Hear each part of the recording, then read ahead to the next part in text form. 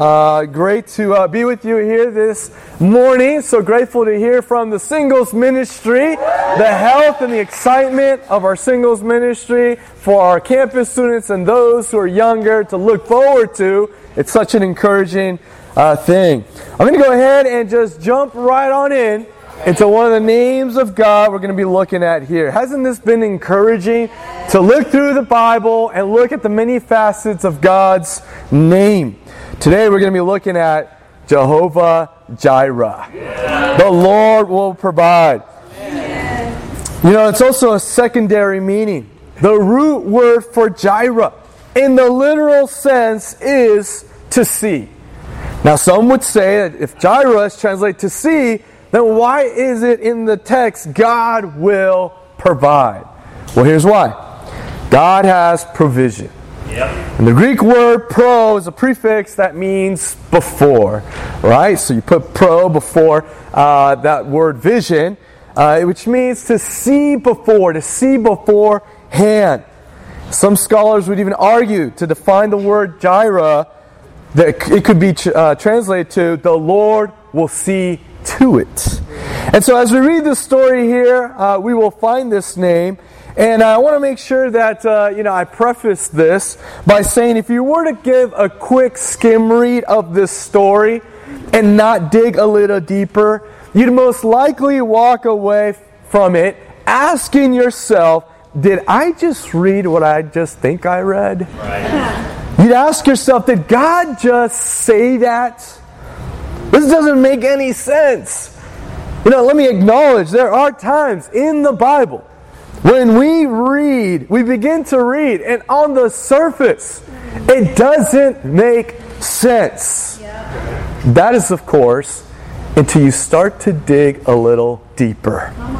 And that's what we hope to do here this morning. Amen? Yeah. The story involves Abram, who later would be renamed Abraham, and his wife Sarai, later named Sarah. So, if I go in between names, hopefully that's not confusing, or if I stick to one of them, that's why. But I want to give some context to this story here before we pick it up in Genesis chapter 22. Abraham, at the age of 75, God tells Abram to leave his people, leave his homeland, and Abram obeys. He says, I will make a great nation come from you. All the people will be blessed through you. In other words, he promised him that I'm going to bless the world through your descendants. He called them into something great for God. Now, Abram is 75 years old. I don't know about you, but I hope at the age of 75, I don't have a newborn. Parents, it was hard enough at the age of 20, age of 30, maybe even our 40s, to have a newborn, but in our 70s? That takes a lot of faith. At the age of 86 now, he's 86, and God is blessing his livestock, his cattle, multiplying, all of that, except children. And his wife, who's about 10 years younger, she's in the 75, 76 age range, than him, laments, and they're just thinking they won't be able to have children. And so then God comes at a time where he affirms to Abraham, hey, I have a promise for you, that you will bear a son and an offspring too numerous to count. Abraham believes, but he takes matters into their own hands. Abraham believed, but Sarah, it didn't sit well with her, and rightly so. That she was well advanced in age and has not had children, which is a big deal in the Jewish culture at the time. And so she does what was considered culturally acceptable at the time, and she offers her maidservant Hagar to Abraham with the idea that she could conceive this son. And Abraham then thinks this is the way that he's going to be blessed. This is how, through him, the descendants will come. The problem with this decision, though, it wasn't necessarily God's choice plan. And there's all kinds of family turmoil that results in some turmoil between Hagar and Sarah and rightly so. But Sarah offered her maidservant. And she did so because she believes she's getting in the way of God's plan. But somehow she's the problem. You ever feel like that with God? Somehow I'm the problem. You know what God has said, but He didn't say how. And so that doesn't settle well with you. You want to be a little bit more in control. Maybe you're tempted to take things into your own hands. Your future, your children's future, your finances in control. Your timing, your way. What if God, though, did things on our timeline? Is it possible that if He were to do that those plans may not be our plans, what we think should happen, when it should happen, and how it should happen, would be things that benefit us? Maybe.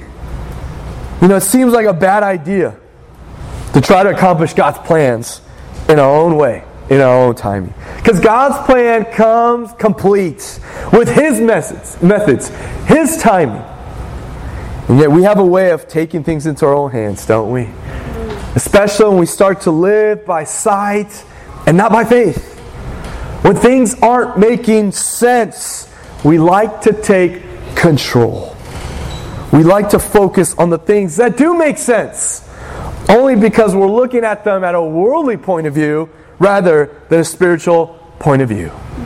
And so bad decisions are made, and sometimes at the expense of others. And we make these spiritual detours. You ever made a spiritual detour?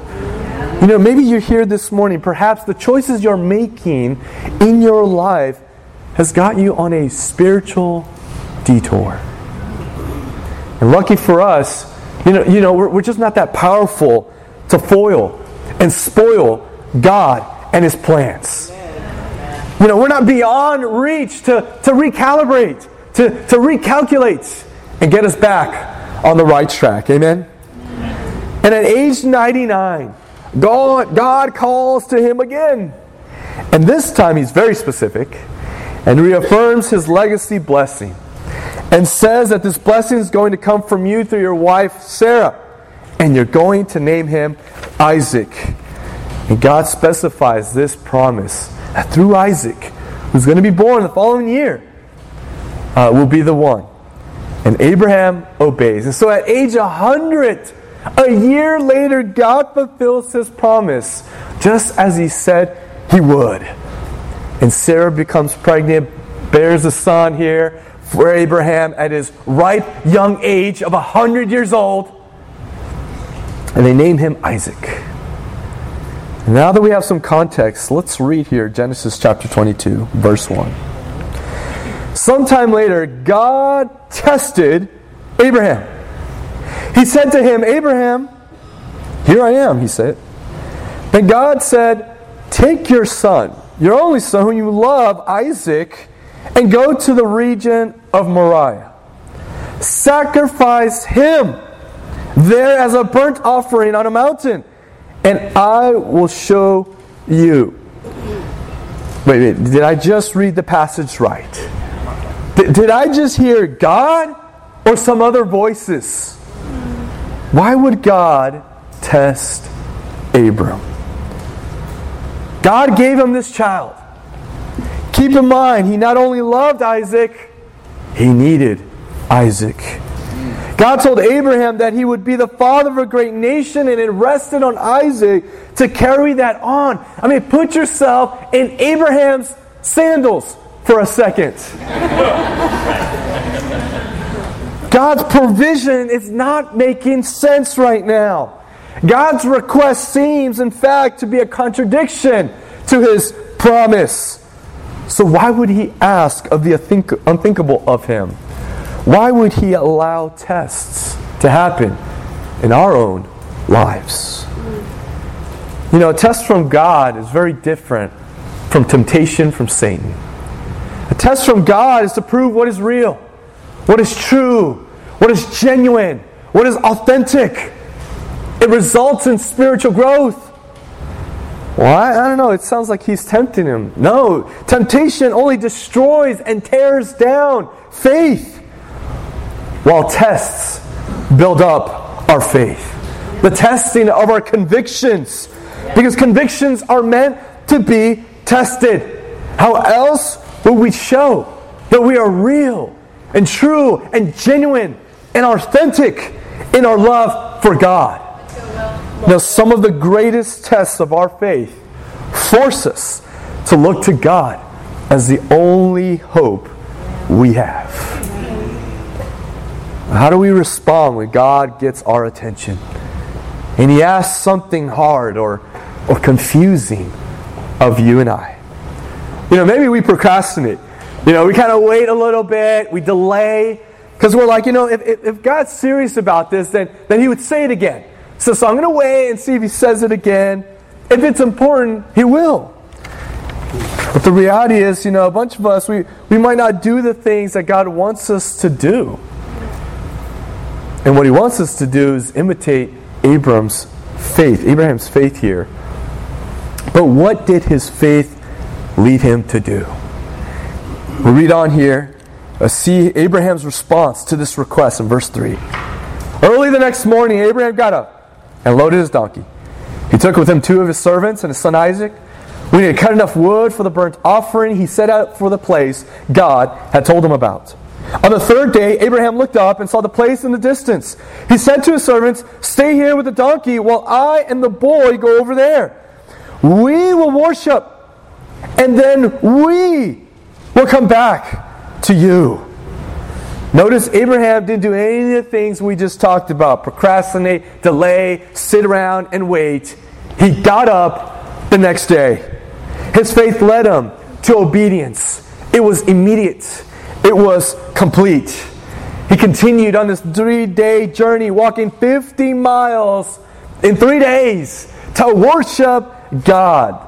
Sometimes we don't want to make the spiritual investments that we need to.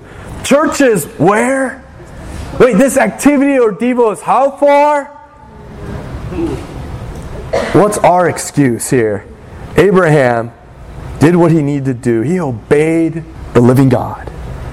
Notice the verbs arose, went, that indicate immediate response. Notice also he didn't try to bargain with God. There wasn't this interaction between him and God. God, let's talk about this here for a second. What if I give you my best lamb? How about that? My best lamb. Okay, that's not good. Okay, how about the top 2 lambs of all my cattle? Man, I'll give you the top 2. God's like, this is not the fantasy football league here we're talking about. Okay, we're not trying to make trades here. This is what I ask of you. He doesn't give us a debate. He didn't travel with some secret lamb ready to sacrifice at the moment when it came to it. So why would God ask Abraham to sacrifice the thing which he cherished the most? How could Abraham be so sure that God would come through? Did you catch and notice at the end of that verse he said, "We will worship and we will come back." When God tests the heart, He teaches the heart. And when He teaches a heart, He moves a person. He moves people into a new place in the relationship with Him through a process called surrender. And in that process of surrender, that's where faith is built. The kind of faith that pleases God. And that's where Abraham was. The answer to our question of how did he know, how could he be so certain that they would both come back? Hebrews 11 tells us in verse 17, by faith Abraham, when God tested him, offered Isaac as a sacrifice. He who embraced the promises was about to sacrifice his one and only son, even though God had said to him, it is through Isaac that your offspring will be reckoned, right? Continued, numbered. Abraham reasoned that God could even raise the dead. And so, a manner of speaking, he did receive Isaac back from the dead. He has considered it lost. His son the one in which would carry his lineage. It wasn't his only one, right? Ishmael came first. But God said Isaac will be through who you will be blessed through. Abraham believed that if it had to really come through with this, God would bring him back. Even though he's never seen God like that before. He's never seen a resurrection physically happen before. But maybe he has. Maybe he has seen God give life even to his wife in a place that was barren and quote-unquote was dead. No life could come from it. But he saw God bring life. And maybe that's what gave him that faith. And maybe you and I stand here before God knowing in our lives, you've been around, you've been a Christian for some time, you've seen God make things come alive from things that you and I would consider dead. And so he believes.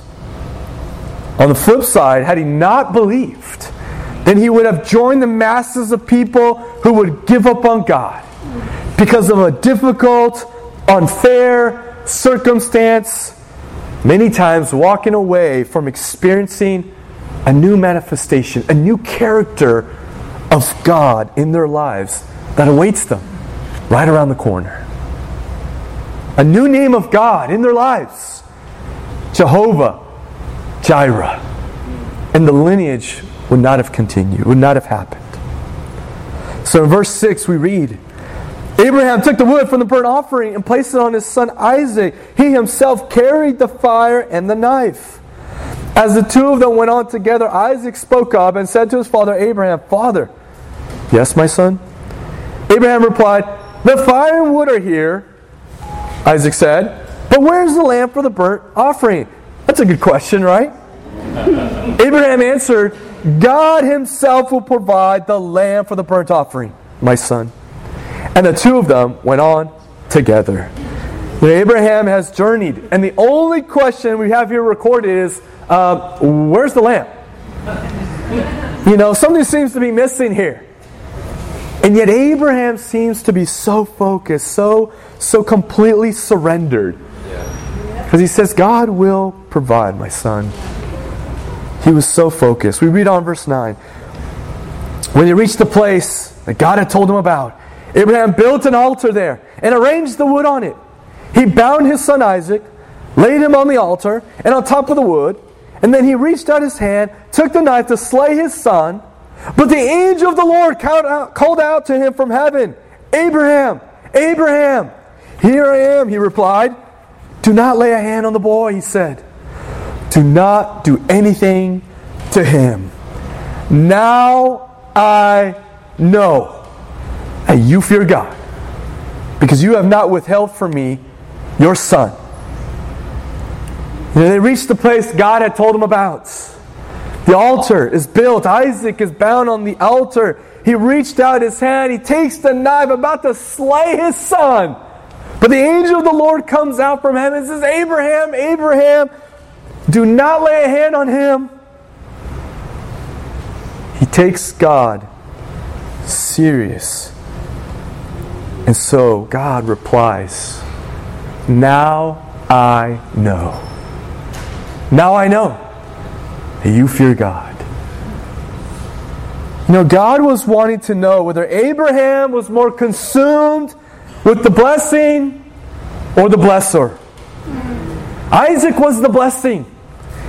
And God was the one doing the blessing, giving the blessing, the blesser. My question to us here this morning, who or what is your Isaac? And are you willing? Are you willing to give it up if you know it prevents God from saying to you, "Now I know"? Abraham shows by his actions that he's more concerned with the blesser than the blessing. Now I have experienced that I am number one in your life, Abraham. You and I, we've experienced this together. I know you fear me. I know I'm number one in your life. And God wants to experience that from each of one of us. He showed him your number one. Because God does ask us, am I number one? Jesus puts it in this way. Luke 14, verse 25. Now large crowds were going along with him, and he turned and said to him, if anyone comes to me and does not hate his own father, mother, wife, children, brothers and sisters, and yes, even his own life, he cannot be my disciple. Whoever does not carry his own cross and come after me cannot be my disciples. This is another one of those, this doesn't make sense kind of scriptures. Did Jesus literally just say hate? Did he just contradict his message of love? Did he just contradict his commands about honoring and obeying your parents? Not at all. When you dig a little deeper, he's talking about a comparison between God and anyone, anything else, where God has no match. There's no match for God. That He is more important. To express priority, not emotional hatred. You read hate, you're actually reading to love less. Anyone who loves their father, mother, son, their daughter more than me is not worthy of me. Let your love for our fathers, mothers, and daughters, let them run deep. Communicate that. Share that with one another. It's what I took away from this past weekend as we celebrated the life of our sister, Debbie Littenwalter. And the love that is poured out into her children and through her marriage. And now the children sharing and speaking about her and the love she had for each one of them. So yes, love your fathers, your mothers, your brothers, your sisters, your children. And let it run deep. But our love for Jesus, let it run deepest. Amen. One way of taking up our cross and loving is loving our comfort less. Loving our jobs less. Our kids' accomplishments less. Our whole families less in comparison to God. There's an incredible story shared at the family conference a few weeks ago about a mom and dad as faithful disciples with 4 children. And their oldest child, Connor, became a disciple at 14 years old. He was a star lacrosse player, a star soccer player at his high school. And because he's a disciple first, who happens to be a lacrosse player, who happens to be a soccer player, he started Bible talk at his school. Very fruitful one. And he's very engaged in the church through worship. And he does it with such great energy and enthusiasm. And 15 months ago, he was in a tragic pool accident where he is now paralyzed for life. It's been a painful year for the family. But Jesus being Lord is alive in their household. The church leader said the family has only missed church when Connor is sick. Besides that, their parents never missed meetings with the body. Connor sees his parents' faith, and it helps keep his faith during such a hard time. And last month, we heard about this 17-year-old from his wheelchair preaching a sermon on suffering. And he gave this quote. He said, "Hardship strengthens us. Hardship often prepares ordinary people for an extraordinary destiny." Amen. This is a 17-year-old. What?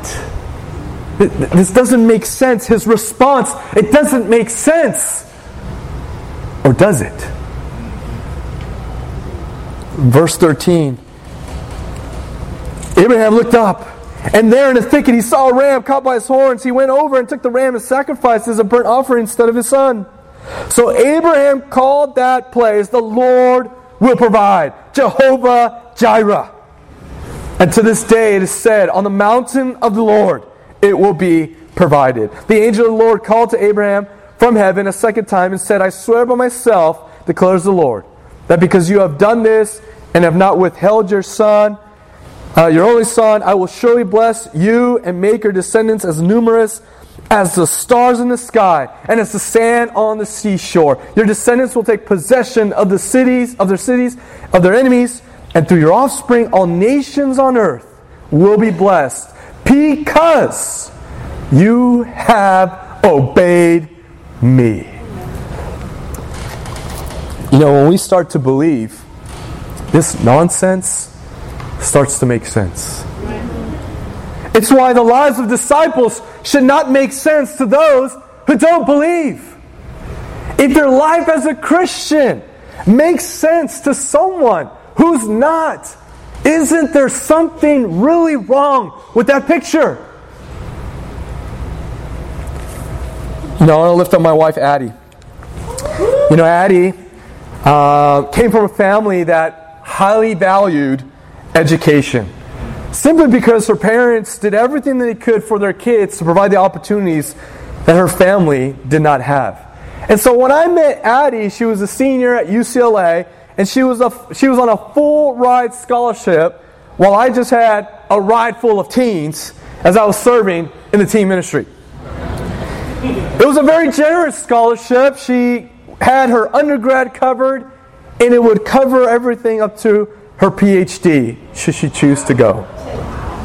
She was getting ready for graduate school and start her master's program. She was doing some hours as a teacher in the classroom, and it was at the end of that summer that God would have us meet the vets in Miami at an international leadership conference in 2010. What was I doing there? A volunteer team leader from LA at an international leadership conference. Yeah, I don't know. I think I heard that there was free food or something.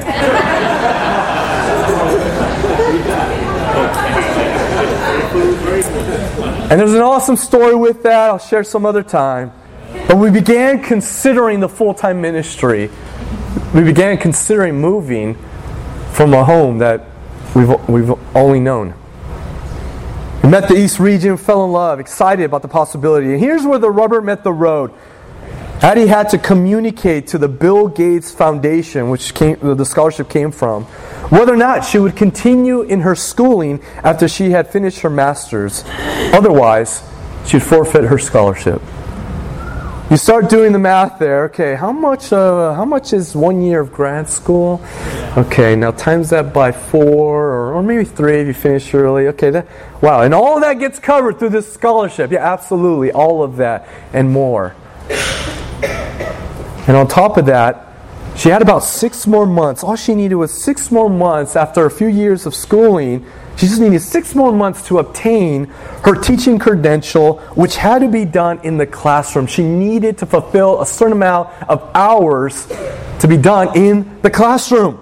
And this was October time when we were contemplating this. And we thought, man, is there any way we could come and serve in the youth family like in June? Derek, is that possible? Yeah, is that possible? But we can't guarantee that. The need is now. We said, okay, we understand. So we got to count the cost. And becoming a disciple, it's not the one and last time we count the cost, right? Scholarship, teacher credential, by faith, her heart was to trust more in the blesser than in the blessing. Family and friends started talking. What are you doing? That doesn't make sense. Mom and Dad, all they worked for.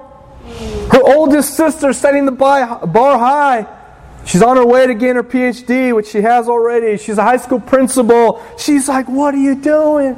This doesn't make sense. Or does it? We considered both things. Good as dead. Good as lost. And we found out after coming here and that someone wanted to vouch for Addie. Someone picked up this the student and what she was doing and why. And as long as she could finish this one project and come back to LA to take a test and pass this test, she would get her teaching credential, which would be good at any state and would go with her wherever she would go. And on top of that, God beforehand protected Addie. Because a few months after we had moved here, the school that she was a part of was under fire because of some foul play with some unethical superintendents. And so the school had to be shut down. I mean, you can't make this stuff up.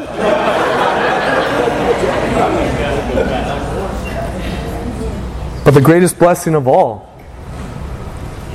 is seeing how God has blessed her faith. And the legacy of teens and dozens of teens have been impacted serving here in the Youth and Family Ministry. It doesn't make sense. Or does it? And Abraham learned this. And he learned this new and permanent relationship or name of God that He indeed will provide. He learned in a very personal way. That in a personal way, He wants to meet us where we're at and provide. Whether it be a new dream, a new calling, a strength in the midst of sickness and financial hardship, when disaster strikes, the Lord will provide.